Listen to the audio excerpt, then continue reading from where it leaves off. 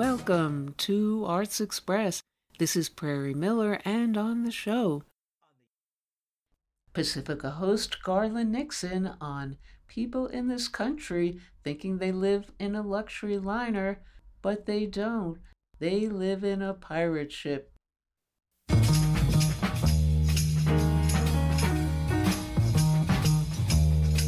Good evening. My name is Garland Nixon. And yes, who has it said that the rumors of my demise are greatly exaggerated?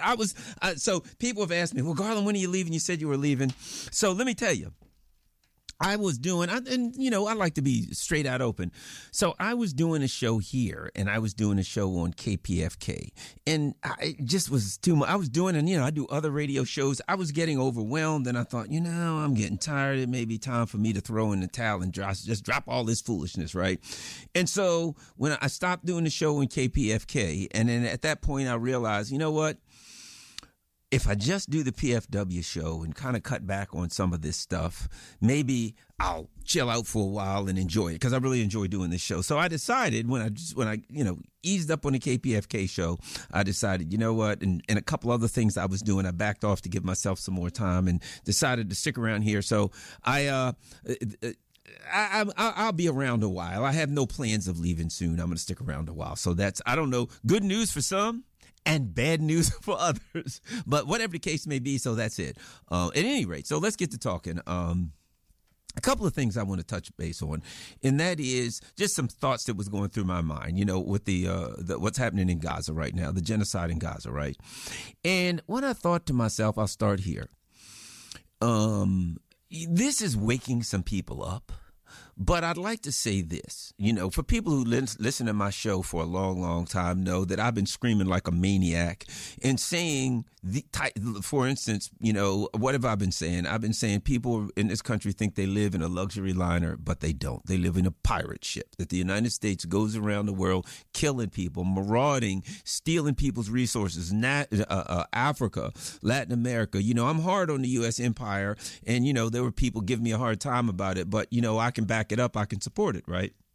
And I was saying they're violent, and look what how our country started, and blah, blah, blah. And, hey, and of course, the other thing I said is I'm independent. Don't tell me about the Democrats or the Republicans. You are arbitrarily dividing up a genocidal, a criminal enterprise. That's the way I see it.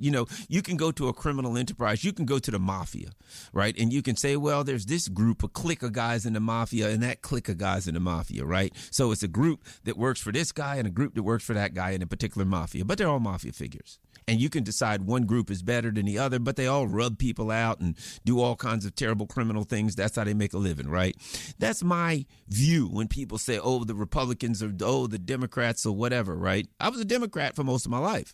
And when the whole Bernie Sanders things went down, a lot of things dawned on me. And one of them was, all this crap about democracy is foolishness. Democracy only goes until the ruling elite feel as though it doesn't work out for them. When they feel it doesn't work out for them, there ain't no democracy, which means if you only have democracy, if the ruling elite says you can choose Hillary, and you have democracy as long as you choose Hillary. And if you say, well, but I want Bernie, well, then you can't have her. In 2020, Obama never denied it. It was widely reported he never denied it. It was widely reported that he said, well, we'll let this thing go along, but if it looks like Bernie's going to run away with it, I'll have to step in. How's that democracy? Which don't give me that foolishness about the U.S. supporting democracy around the world when they thwart democracy here, right? So, I have a jaundiced eye, shall we say, talking about the U.S. empire. And I say it ain't a country. It's not a nation. It's an empire.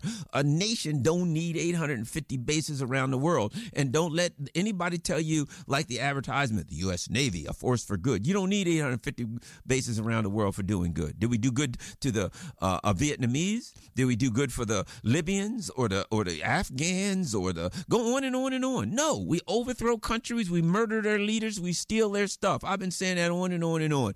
And so what this is doing is opening the eyes of people to a reality that I've been screaming about since I got my show in 2013. Here's reality, right? I look at this and I say, okay, let me give you an example of what I was talking about. Why, as horrified as I am by this unthinkable genocide, I ain't shocked. Other people are shocked, but those of us who've been following aren't shocked. Let me give you the example of what America does, of how this brutal empire does. You might have heard of Manuel Noriega. Manuel Noriega was a CIA asset, and he got too big for his britches. And at some point, they decided he might talk. He knows too much. He ain't listening no more.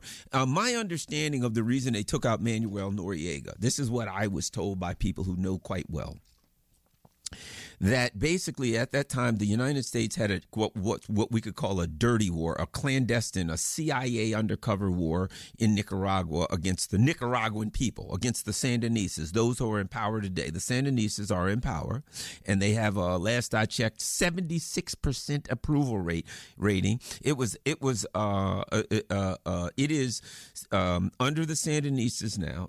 Nicaragua is rated as the safest country in Latin America, and one of the happiest countries in the world. The Sandinistas, 76% approval rating by the government, okay? Well, the Sandinistas, the people, were the majority party, and the U.S. didn't like them because it was a socialist party. So the U.S. then worked with these far right-wing marauders and murderers called the Contras, and they were slaughtering. You might remember the 80s if you were around. Every time they're raping nuns, killing priests, terrible things, right? And Manuel Noriega would not go along with a couple of the things we wanted when it came to Nicaragua, and they decided to take him out. Now, why do I tell you all of this?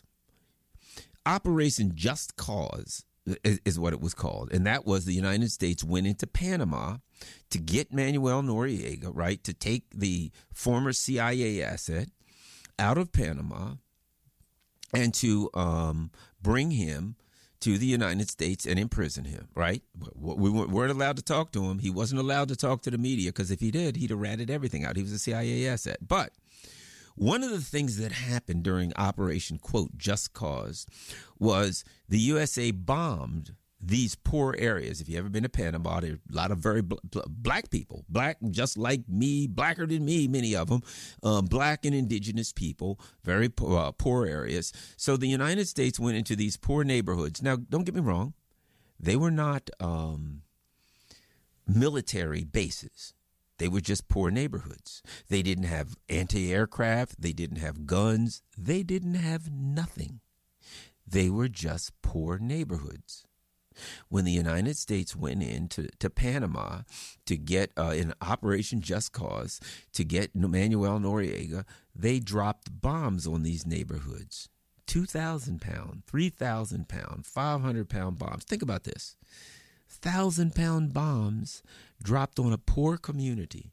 No way of defending themselves, no military, just poor neighborhoods. So the United States killed literally thousands. I've heard numbers of 3,000, 5,000, 7,000, whatever. So the United States goes in, and in the course of doing that, they fly over these poor neighborhoods and drop bombs on them, killing thousands of poor men, women, and children. You might recognize that act because that's what Israel is doing right now in poor neighborhoods in Gaza, dropping bombs on poor people, right?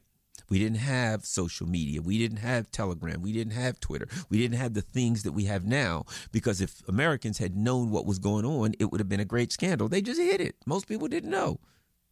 The United States flew over the impoverished neighborhoods of Panama, dropped 1,500, 2,000-pound bombs on these poor neighborhoods and just slaughtered people. Now, you may say, well, that's crazy. Why would you just drop bombs on poor neighborhoods? Well, let's go over why. When asked why, the U.S. government said those were areas that heavily supported Noriega. Now, think about this. Even then, okay, there's the leader of a country, and you're going to go kidnap him, illegal under international law, and you just arbitrarily fly over the poorest neighborhoods in that country and bomb the crap out of them, and your reasoning is they supported them. So they were condemned to death. Men, women, and children by the thousands were condemned to be torn and ripped apart by United States bombs because they supported Manuel Noriega. That sounds bad, but it's far worse than that. Years later, there was an admission by the United States that ain't why they bombed them. The reason they bombed them was because the U.S. had just come out with a new B-1 bomber. It cost like $500 million each or some crazy number like that back then. Very expensive, right? Reagan, the B-1 bomb, B-1B or whatever. Okay. So the U.S. comes up with these new bombers. The reason they bombed them was to demonstrate the capability of those bombers to the Soviet Union. So the United States decided, hey, we got new bombers. What are we going to do? We need to show the Soviet Union how effective they are. But we don't have a war zone anywhere. We don't have any place that we can do it. What do we have? Well, we're going into Panama. They're a pretty poor country. They don't have a military that can defend themselves. Shall we bomb the military? Shall we bomb an open desert? Which shall we bomb? I got an idea. There's poor neighborhoods with black and brown indigenous people, the descendants of slaves, people who are descendants of colonial oppression, people the history of these people is that their ancestors were grabbed in Africa, placed into chains on a ship, dragged across the Atlantic, and enslaved for centuries in South America on sugar plantains, cotton plantations, etc. They had that centuries of that they had been dealt with, they had to endure, only to meet their ultimate demise at the hands of U.S. bombers, just so the United States could demonstrate the capability of these bombers.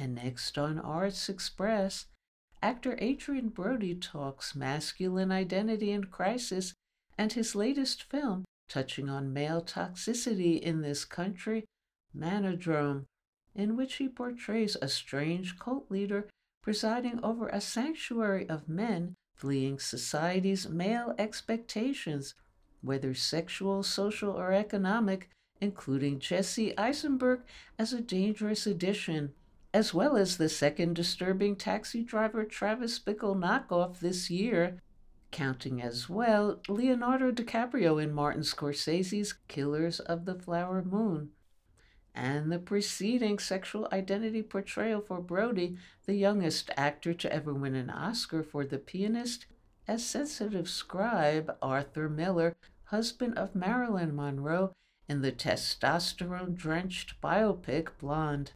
First, some seeds from Manodrome, then Adrien Brody. Why are you here, Ralph?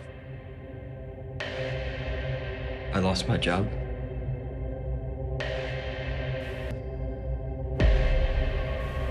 No respect.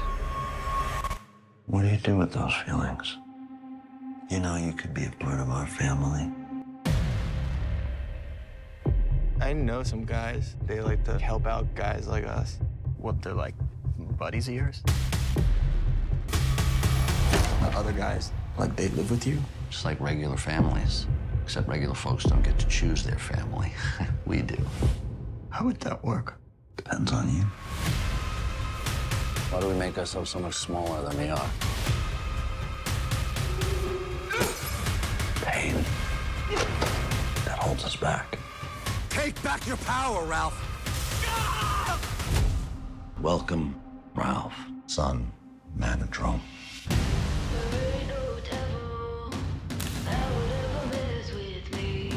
But what if I'm just broken? You have to raise an army inside yourself. Baby, you really gotta tell me what's going on here. Watch out for yourself, okay?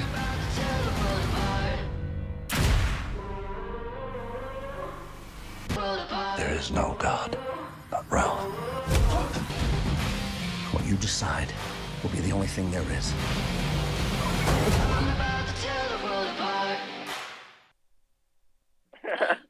Hello. Hi there, Prairie. Hi there. Hi, hello, and welcome to... Thank you. You have a lovely name, Prairie. I've never heard anyone with your name. That's a really lovely name. Okay, what was it about Manodrome that drew you into this story? about toxic masculinity in this country. And how would you say Manodrome is about toxic masculinity as a universal phenomenon, and on the other hand, specific in any way as manifested in U.S. culture? Well, when I read the script, was moved to tears. It was quite beautifully written, but it was more out of sadness that I felt for the predicament of not only the protagonist, but all the kind of lost or isolated, fractured people that the film references and that exist in society, and it was just a very hard journey for me in reading it, and then ultimately the conversations with the filmmaker, who I thought did a really wonderful, John Trenga, who's a South African filmmaker. He did a really wonderful film called The Wound that also is quite, that again referenced, I'd say, aggressive, toxic masculinity and hypocrisy, and it was also very sensitive filmmaking. And I just thought this was a very relevant and complex journey to embark on. And is there anything in your own life that you brought to this character or this story that you've experienced, observed, or identify with personally regarding pressure on males here or toxic masculinity? No, fortunately, I grew up in New York, and we live in a wonderful city full of immense diversity in every respect, and I've seen it all. I don't. It's funny, much of the film references that, or so much of the commentary references this ideology. But in a way, I feel like it's very clearly a condemnation of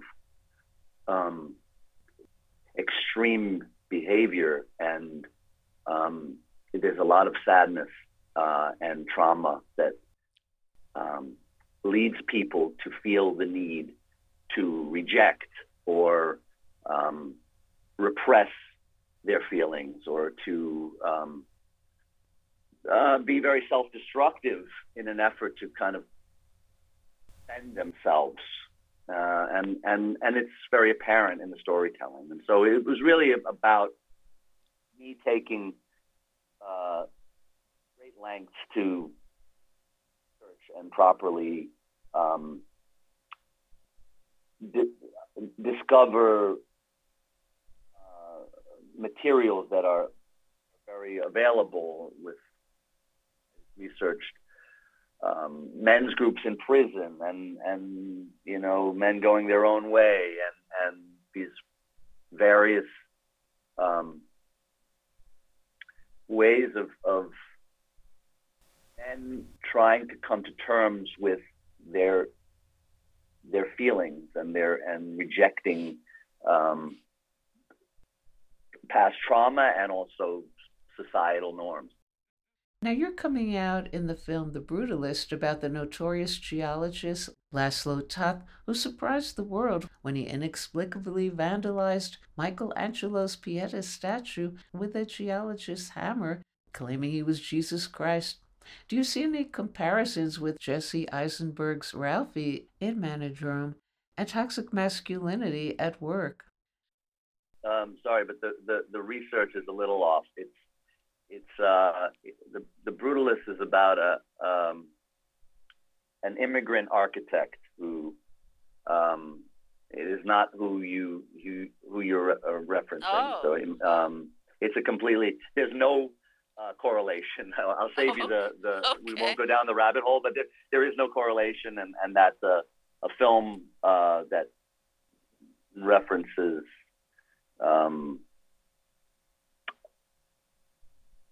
hardships of being an immigrant and coming to the United States at a time that being different was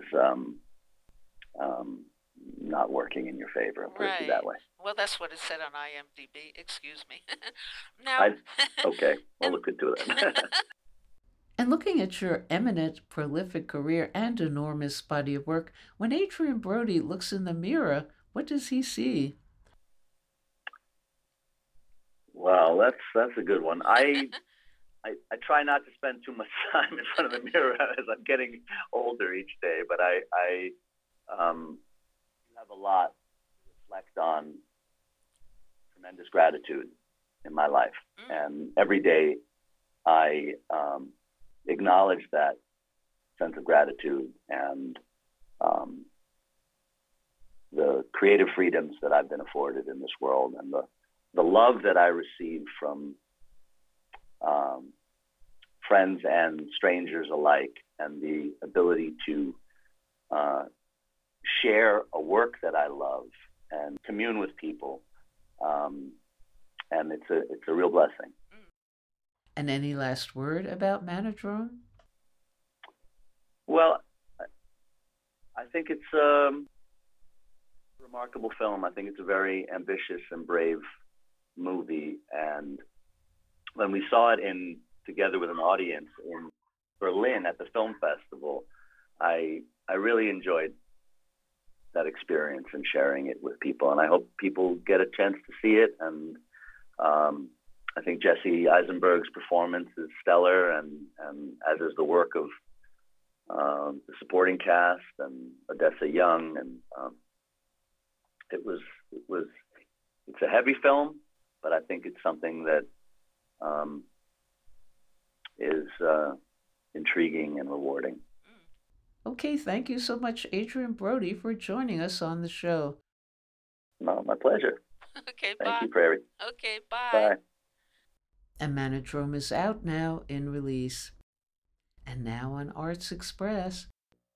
Hi, this is Jack Shalom. The October 7th Hamas massacre and the subsequent Israeli genocidal response has revealed as never before the poverty of U.S. policy with regard to Israel. A recent film documentary called Israelism investigates how young American Jews are indoctrinated to conflate their Jewish identity as synonymous with Zionism and the State of Israel. Here are some clips from the film. Israeli soldiers, they're hot, they're awesome, they're strong. We actually have had quite a few of our former students join the IDF. Amazing. I don't think I realized the extent to which what I would come to see on the ground would really shock me and horrify me. When people look at the West Bank today and say, this is an apartheid system, it's not just throwing out a word. Palestinians live in, day out, without experiencing a day of freedom. History is not going to judge us kindly. I'm happy to be speaking with the directors of the film, Aaron Axelman and Sam Eilertson. Hi, Aaron. Hey, how you doing? So great to be here, Jack. And hi, Sam. Hi, thank you for having us on. Your film is titled Israelism. Tell us why you chose that title.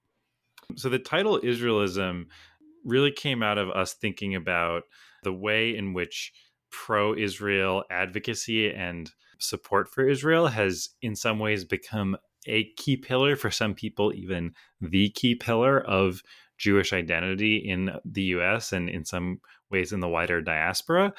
So, for example, in the film, we interview a Hillel educator, and she says something to the effect of, for me, Israel is Judaism and Judaism is Israel. Some people can distinguish it, but I can't. And she says something else, which is that she says, for some people, Israel is political, but for me, it's an identity. Like, there are political issues, but support for Israel isn't political to me. And that's also a common attitude in the American Jewish community, that supporting Israel is just something you're supposed to do. And in some ways, it's divorced from the reality in the sense that Israel in some ways is not portrayed as a real country with real problems. It's almost portrayed as like a Jewish Disneyland where all of our dreams can come true, and not a place that has real politics and real issues, and in fact is absolutely oppressing a very large number of people. So how did this film come about? Yeah, so we had the idea initially in early 2016. So it was about 6.5 years from our first interview to our world premiere. And the film is very roughly based off my own story, and to a certain extent, Sam's story. I grew up in a small Jewish community in rural Maine, actually. And even though my community was not exactly the same, I fell in love with Israel in a very similar way. And I really fell in love with the traditional pro-Israel narrative. Like for many people in the film, Israel became my Jewish identity. But then my senior year of high school, I was just taking an independent study at my random public high school in rural Maine, and I was going to do a documentary on the history of Israel, the history of Zionism. Obviously, a very pro-Israel, pro-Zionist film. And my teacher, who is neither Jewish or Palestinian, just asked me, do you know anything about Palestinian history? And because all the books that I've been reading didn't talk about Palestinians at all, literally barely mentioned them, only mentioned them as Arabs or in passing, I said, no, I don't know anything about Palestinian history. So over the course of this year, he gave me all these amazing books by left-wing Israeli historians, American Jewish historians, and Palestinian historians, including Rashid Khalidi. And my eyes were really opened, and I realized that the narrative I had fallen in love with was a very one-dimensional narrative and simply erased the Palestinians and only viewed them as an obstacle to the dreams of the Zionist movement and not as their own full-fledged people who had their own hopes and dreams and who were essentially minding their own business. The story tracks two young students just out of high school, Simone Zimmerman and another gentleman named Eitan, who are at first big supporters of the state of Israel. Talk about the arc of the film. Yeah, we really wanted to take people on the journey that many young Jewish people go on. So basically the arc is just their story growing up, being raised to be super pro-Israel without really learning about the Palestinians at all. Simone goes to defend Israel on her college campus at UC Berkeley because she's sort of told she needs to be a soldier for Israel. And then Eitan becomes a literal soldier for Israel, joining the Israeli military. But both of them sort of wake up to what they were told about Israel was not the whole truth. Eitan by sort of witnessing human rights abuses being committed by other soldiers in the West Bank, and Simone by actually meeting and talking to Palestinians. And both of them sort of find their way into activism. Eventually, Simone actually co-founds the organization If Not Now, which stages regularly protests outside of Jewish institutions, protesting against those institutions' support for the Israeli government. And you can see in the film, Eitan is really shaken when he talks about his experiences in the army and what he witnessed. Totally. A lot of us in our community, are told from an early age that the Israeli military, the IDF, is the most moral army in the world. That's a phrase that's thrown out a lot. When I got to college, I would see all these really young, progressive Jewish folks and look on their Facebook pages and see pictures of all these, young Jewish kids in the U.S., meeting Israeli soldiers and just fawning over them. And there's this real kind of admiration and love for the Israeli military in a lot of Jewish communities. And joining the Israeli military is seen as a truly incredible thing that you can do. Again, Simone's high school, literally 10% of her high school joins the Israeli military. That's obviously a much higher percent than most Jewish high schools, but it's real.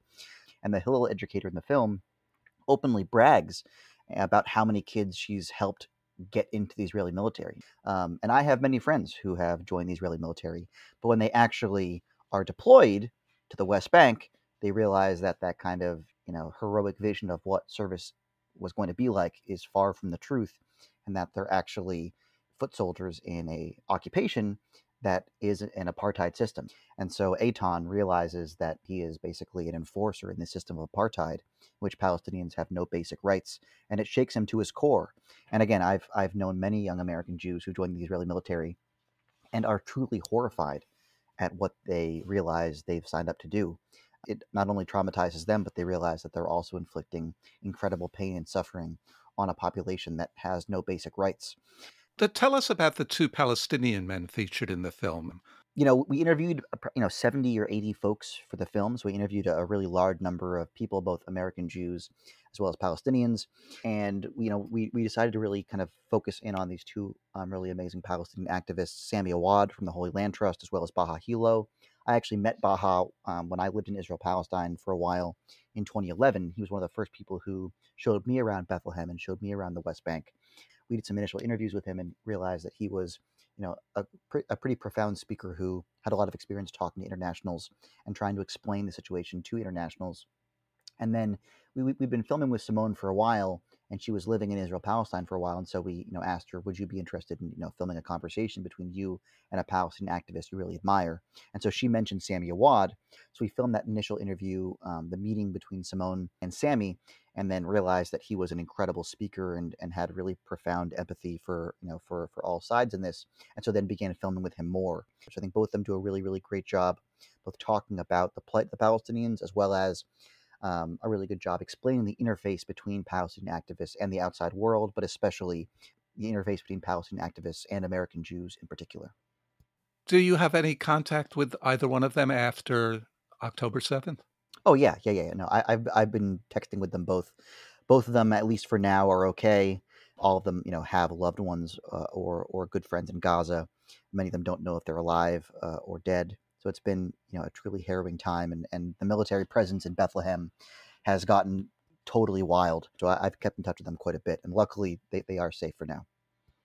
Well, now, since October 7th, there's been a very charged atmosphere where the film itself has become contentious. What happened at Hunter College here in New York City when the film was to be shown? Yeah, so we had a screening scheduled at Hunter College. We were sort of in the midst of a screening tour.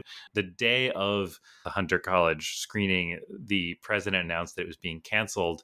And we learned basically people on the internet were using a link to automatically send emails to the college administrators. And so college administrators who are showing our film are literally getting thousands of copies of the same email. And this email claims that the film is anti-Semitic and promotes, hatred of Jews and even killing of Jews, which is obviously incredibly offensive, disturbing to us as Jewish filmmakers. The statement that Hunter College put out sort of implicitly compared our film to instances of anti-Semitism, including people, drawing swastikas on buildings, which is incredibly offensive to us. So, but fortunately, maybe Aaron, you want to tell the story of what happened after that? Yeah, so so the film was canceled, and it was pretty interesting because the president mentioned publicly right after she canceled it that she actually hadn't watched the film, and that no one who was involved with making the statement had actually watched our film. So it seems like they were influenced purely by the defamatory email campaign against us. But within about 24 hours, activists on Hunter College's campus got activated and began organizing around our film, which was pretty incredible. And there was a Senate meeting, the Hunter Senate meeting the next day, and they voted to actually reverse the president's decision and demand that the university screen the film. They said that it was an egregious violation of free speech and of their academic department's ability to talk openly.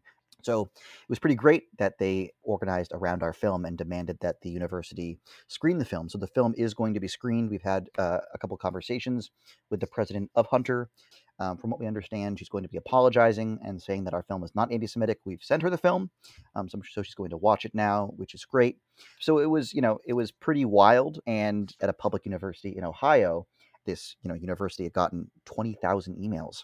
And so one of the people from the office came to see the film, to see what it was about, and afterwards told our producer that this film had a place on their campus. It was a great film. It was obviously not anti-Semitic, and it just shows just kind of how unhinged and how just wild the campaigns are, because nothing in the campaign actually mentions a single thing that happens in our film. One of the programs that you focus on in the film is the Birthright program. Tell us about that, how it works. So Birthright is an organization that brings Jews from across the diaspora, both in the U.S. and other countries, to Israel on a free trip, usually about 10 days. It is heavily pro-Israel, so a big part of it is propaganda. A big part of it is trying to get young American Jews engaged in pro-Israel activism. And so they bring you on this free trip with other Jews from across the diaspora. There's Israeli soldiers on your trip every time, sometimes only a few. Sometimes you can go on trips where there's more Israeli soldiers. And, you kind of learn the traditional pro-Israel narrative and learned virtually nothing about Palestinians. Palestinians are fully erased from the narratives that they provide. And again, I went on Birthright, and I'd known about Birthright for a long time. I knew it was messed up. I was going because it was a free trip and I could film for my film.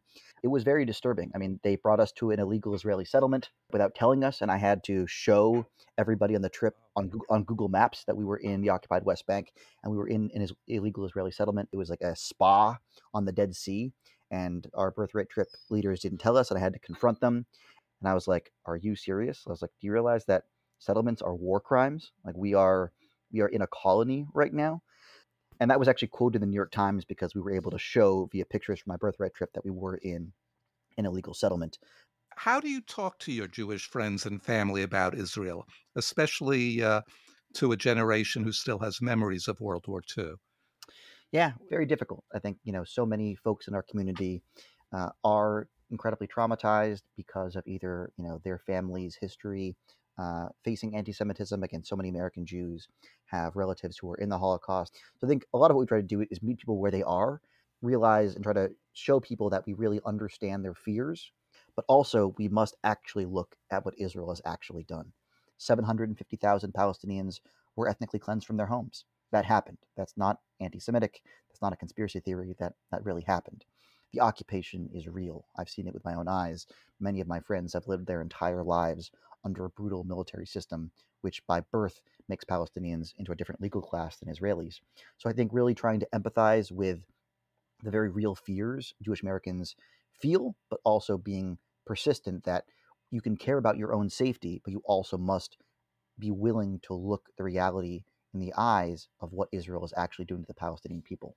Where can we catch Israelism? So we are doing free online screenings every single week, at least one a week. We've been usually doing them on Mondays. If you go to israelismfilm.com, it'll also be permanently online or on streaming.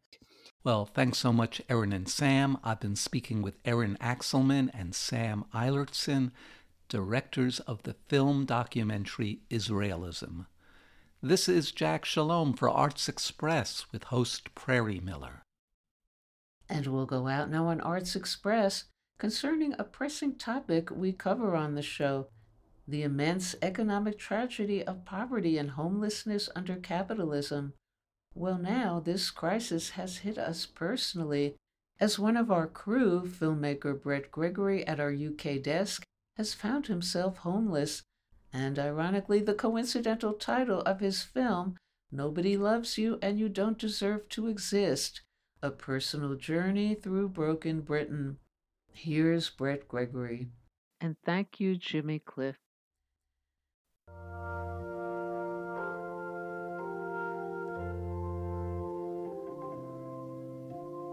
Many rivers to cross, but I can't seem to find my way over. Wandering, I am lost as I travel along wide cliffs of Dover. Down and Out in Manchester and Salford. Written and narrated by Brett Gregory. Day 1. I first realised I was starting to fall into homelessness on Sunday, October the 8th, 2023, when, standing in the street with a plastic carrier bag in one hand and my phone in the other, I tried ringing Jack, an ex-student of mine in his mid-20s. Pick up, pick up, pick up. His phone went straight to voicemail, however, and my stomach started playing up. It was also getting cold. All I was wearing was a grey hoodie, some black tracksuit bottoms, and a pair of old blue trainers. I had my grey NHS crutches with me as well, resting against my fat belly. I would have rung Gwyn because he had a car, but he was filming in London until Friday. He was the cinematographer who had shot my debut feature film, Nobody Loves You and You Don't Deserve to Exist. So I rang Vedad instead, a Bosnian university lecturer and filmmaker who I'd known since the early 2000s, and who, along with Jack and Gwyn, had also served as one of the co-producers on the film. After Nick had died, and then Robbo, I hadn't kept many friends. Please pick up. Please pick up. Vedad picked up. I took a deep breath, told him the situation, and asked if he could drive over from Stockport. He couldn't. His mother and father-in-law were travelling over to stay with him, his wife and their children, and he was in the middle of preparing their bedroom. I would have to make my own way there. I looked up at the afternoon clouds drifting over me like wraiths and told him not to worry and that I'd book a taxi. In my carrier bag I had a change of underwear, a toothbrush, a toilet roll, wires and chargers for my phone and vape, my passport and my wallet. My wallet had nothing in it except a bank card and an overdraft. I'd been overdrawn for about 32 years now, ever since I started university when I was 20 years old. I'd been raised on a rundown council estate, you see, where everybody just scraped by, and my estranged one-parent family would sell packs of Spanish tobacco at the back door to make ends meet. Even when I was working full-time as a lecturer in film and cultural studies, I still managed to remain overdrawn, and, after 11 years, along with around 100 other staff members, I was made redundant in 2015. I was never going to be rich, and that's why I decided to make the film. To make a noise, to make a difference, to make art, even. I'd worked out that it had probably cost me around £56,000 in redundancy pay, loans, and credit cards to create this art. Now, in the real world, the production seemed like somebody else's dream. The taxi dropped me off outside Vedad's ground floor apartment, and he embraced me on this front lawn, telling me that he couldn't believe that I'd been kicked out when I had nowhere else to go. He pointed out my broken knee and crutches and warned that winter was on its way. A green plastic table and 4 green plastic chairs were also on the front lawn, and on the table there were pieces of wood, sawdust and some tools. What looked like a bed frame was leaning against the wall as well. Vedad invited me to sit while he made us both a cup of tea. I asked if I could sit inside, but he said there was no room, that his wife's parents were coming to stay. Everything was disassembled. Everything was a mess. As he disappeared through the door, I felt my stomach churn. What am I going to do? I've got nowhere to go. Nowhere. I tried ringing Jack again, but his phone was still off. I started puffing on my vape like a baby sucking on a dummy and looked over at the out-of-place hedge by the corner of the building. I stared for some time into its dark, thick mesh of branches, leaves and spiders' webs. Inside, it felt like I was falling. Vedad placed my cup of tea on the table and told me that I just needed to keep calm and deal with one thing at a time. I glanced over my shoulder and a middle-aged woman carrying a blue and white check shopping bag was walking past us along the pavement. She looked back at me and smiled, and I felt uncomfortable and ashamed. Evening was approaching and the light was starting to fade. I told Vedad that I had nowhere to go and I didn't know what to do. He replied that I shouldn't panic and then proceeded to recount his time as a teenager in the Bosnian War. In the main, he said that in order to stay alive, he had to look after his mind. This is because if you lost your mind, then you would lose everything. He then lit up a cigarette. I told him that on Friday I was sitting in front of my PC and uploading my review of Nick Broomfield's Rolling Stones documentary for the radio station in New York. Today, however, I was being advised how to stay alive, how to survive the winter, and how to survive the streets. This sudden change in circumstances was too much to bear, too dramatic, too drastic, and I felt myself growing manic. Vedad told me to calm down. He then said I should consider booking myself into a hostel for a few days until something turned up. I asked if I could sleep on his sofa instead, but he reminded me that there wasn't any room. I then asked if I could sleep in the back seat of his car, and he laughed. He said that if his mother-in-law caught me sleeping in the back of his car, then both of us would be homeless, as she would kick him out onto the streets personally. The front door of the adjacent apartment then opened up, and out stumbled a bulky, middle-aged man with an unkempt mohawk and a bottle of lager in his hand. He was wearing cargo shorts, flip-flops, and a T-shirt with Marvellous Marcus printed across it. Vedad went over to greet him. My phone then rang. I stood up and pulled it out of my pocket. It was Jack. He told me that he'd been looking for me after I messaged him on X on Twitter, and that he'd been to the apartment in Manchester, but no one was there. His phone battery had then died as he made his way back home to Salford on foot. I told him that Vedad had said that I needed to stay in a hostel for a few days until something turned up. I pointed out that I had no idea what was supposed to turn up, but whatever. Did he have his laptop with him? Obviously he did. And so I asked him to search for a really cheap hostel in Manchester. Jack then sighed and said he would see what he could do. Then he hung up. Suddenly Marcus was standing right next to me with his bottle of lager, telling me that staying in a hostel wasn't a good idea. I felt the skin along my arms prickle. He had a London accent, and it also looked like he had high blood pressure. He asked if I had stayed in a hostel before, and I replied that I hadn't. He then told me that some proper dodgy people hung around hostels, and they'd probably steal everything I had on me. He added that I didn't look like I was in any condition to put up a fight either, or was even capable of running away. We both then looked over at my crutches resting against one of the plastic chairs. He went on and said that Vedad had told him I was a decent guy, and so he had this camp bed folded up in his living room. If I really had nowhere else to stay, I could sleep on it for a few days. My whole body lit up, like I'd just been told that I'd be able to walk again. Gratitude gushed out of my mouth. Marcus then told me that he'd been homeless himself back in the day for about 4 years, that it had been a horrendous experience, and he had ended up feeling like a wild animal. He said his family were Irish travellers, and, luckily, this upbringing had helped him to survive. He was much younger then, though, 25 years old, well-built, healthy. In this weather, someone like me wouldn't stand a chance. I confessed that I didn't even have a coat or a jumper. He half smiled and shook his head before stumbling back into his apartment to locate another lager. I immediately rang Jack back. I told him that I didn't need a hostel now because Marcus, Vedad's neighbour, had said I could sleep on a camp bed in his living room for a few days. Jack replied that he'd already booked a hostel for me until next Saturday. Surprised, I asked him how much it cost, and he said 180 quid.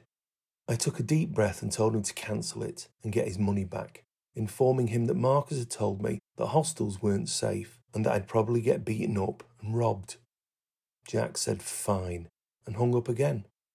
It was now 7 o'clock in the evening and dark. Vedad then appeared at his doorway with some bits and bobs in his hands and began passing them to me, one by one. Radox shower gel, a bar of soap, a packet of digestive biscuits, an energy bar. He paused and held up the energy bar in its shiny wrapper like it was some kind of precious metal.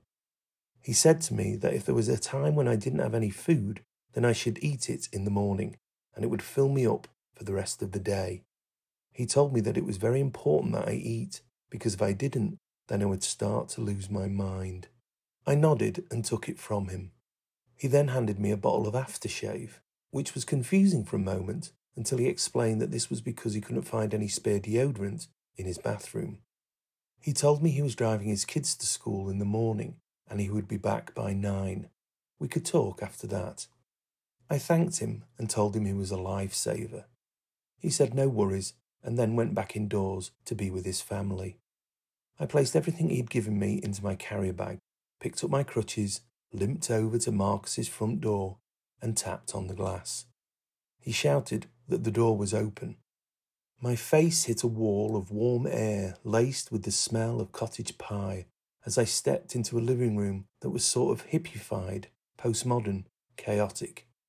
I noticed there were bowls of half-eaten food and glasses half filled with fruit juice next to a small phallic cactus in a plant pot on the coffee table. A widescreen television was on top of a large wooden chest of drawers surrounded by Disney figurines, a carved bust of an African tribesman, and a world globe on a stand. And on the walls there was a David Hockney print, a Minecraft poster, and a mosaic of family Polaroid photographs. Marcus was in the kitchenette, and a 10-year-old boy was sitting in front of the television in his Pokemon pyjamas. Marcus announced that the place might be a mess, but he knew exactly where everything was. I replied that all was good and thanked him for allowing me to stay. What a strange place. The boy then said hi and told me that his name was Sonny, and I replied that my name was Brett. Sonny then told me that he was looking for something to watch before he went to bed. His father overheard and reminded him that his bedtime was at 10 o'clock and he had school in the morning. He then cracked open another bottle of lager and his son rolled his eyes. To quickly change the subject, I told Sonny that I had actually written and directed a film myself and that it was on Amazon Prime. He seemed interested and asked me what it was called. I told him it was called Nobody Loves You and You Don't Deserve to Exist. I then watched him type in the title with the controller until the film's poster appeared on the screen. I pointed this out to him and he slowly read the tagline out loud. A personal journey through broken Britain. He then went quiet for a moment or two as he pondered. Eventually he looked up at me and asked if I wanted to watch Loki with Tom Hiddleston instead. My stomach sank. I said sure and tried to smile. I then carefully navigated my way around the coffee table with my crutches so as not to knock anything over and sat down in an armchair by the back wall. With my carrier bag at my feet, I soon began to think about tomorrow and imagine what further stress and shame was in store for me. I wondered if I'd be strong enough to cope or if, like the dad had warned, I would start to lose my mind. And that's all we have time for today on Arts Express, Expression in the Arts. And if you'd like to express yourself too, you can write to us at theradiogoddess@gmail.com. Until next time, this is Prairie Miller leaving the station. Many rivers to cross, and it's only my will that keeps me alive. I've been licked, washed up for years, and I merely survive because of my pride.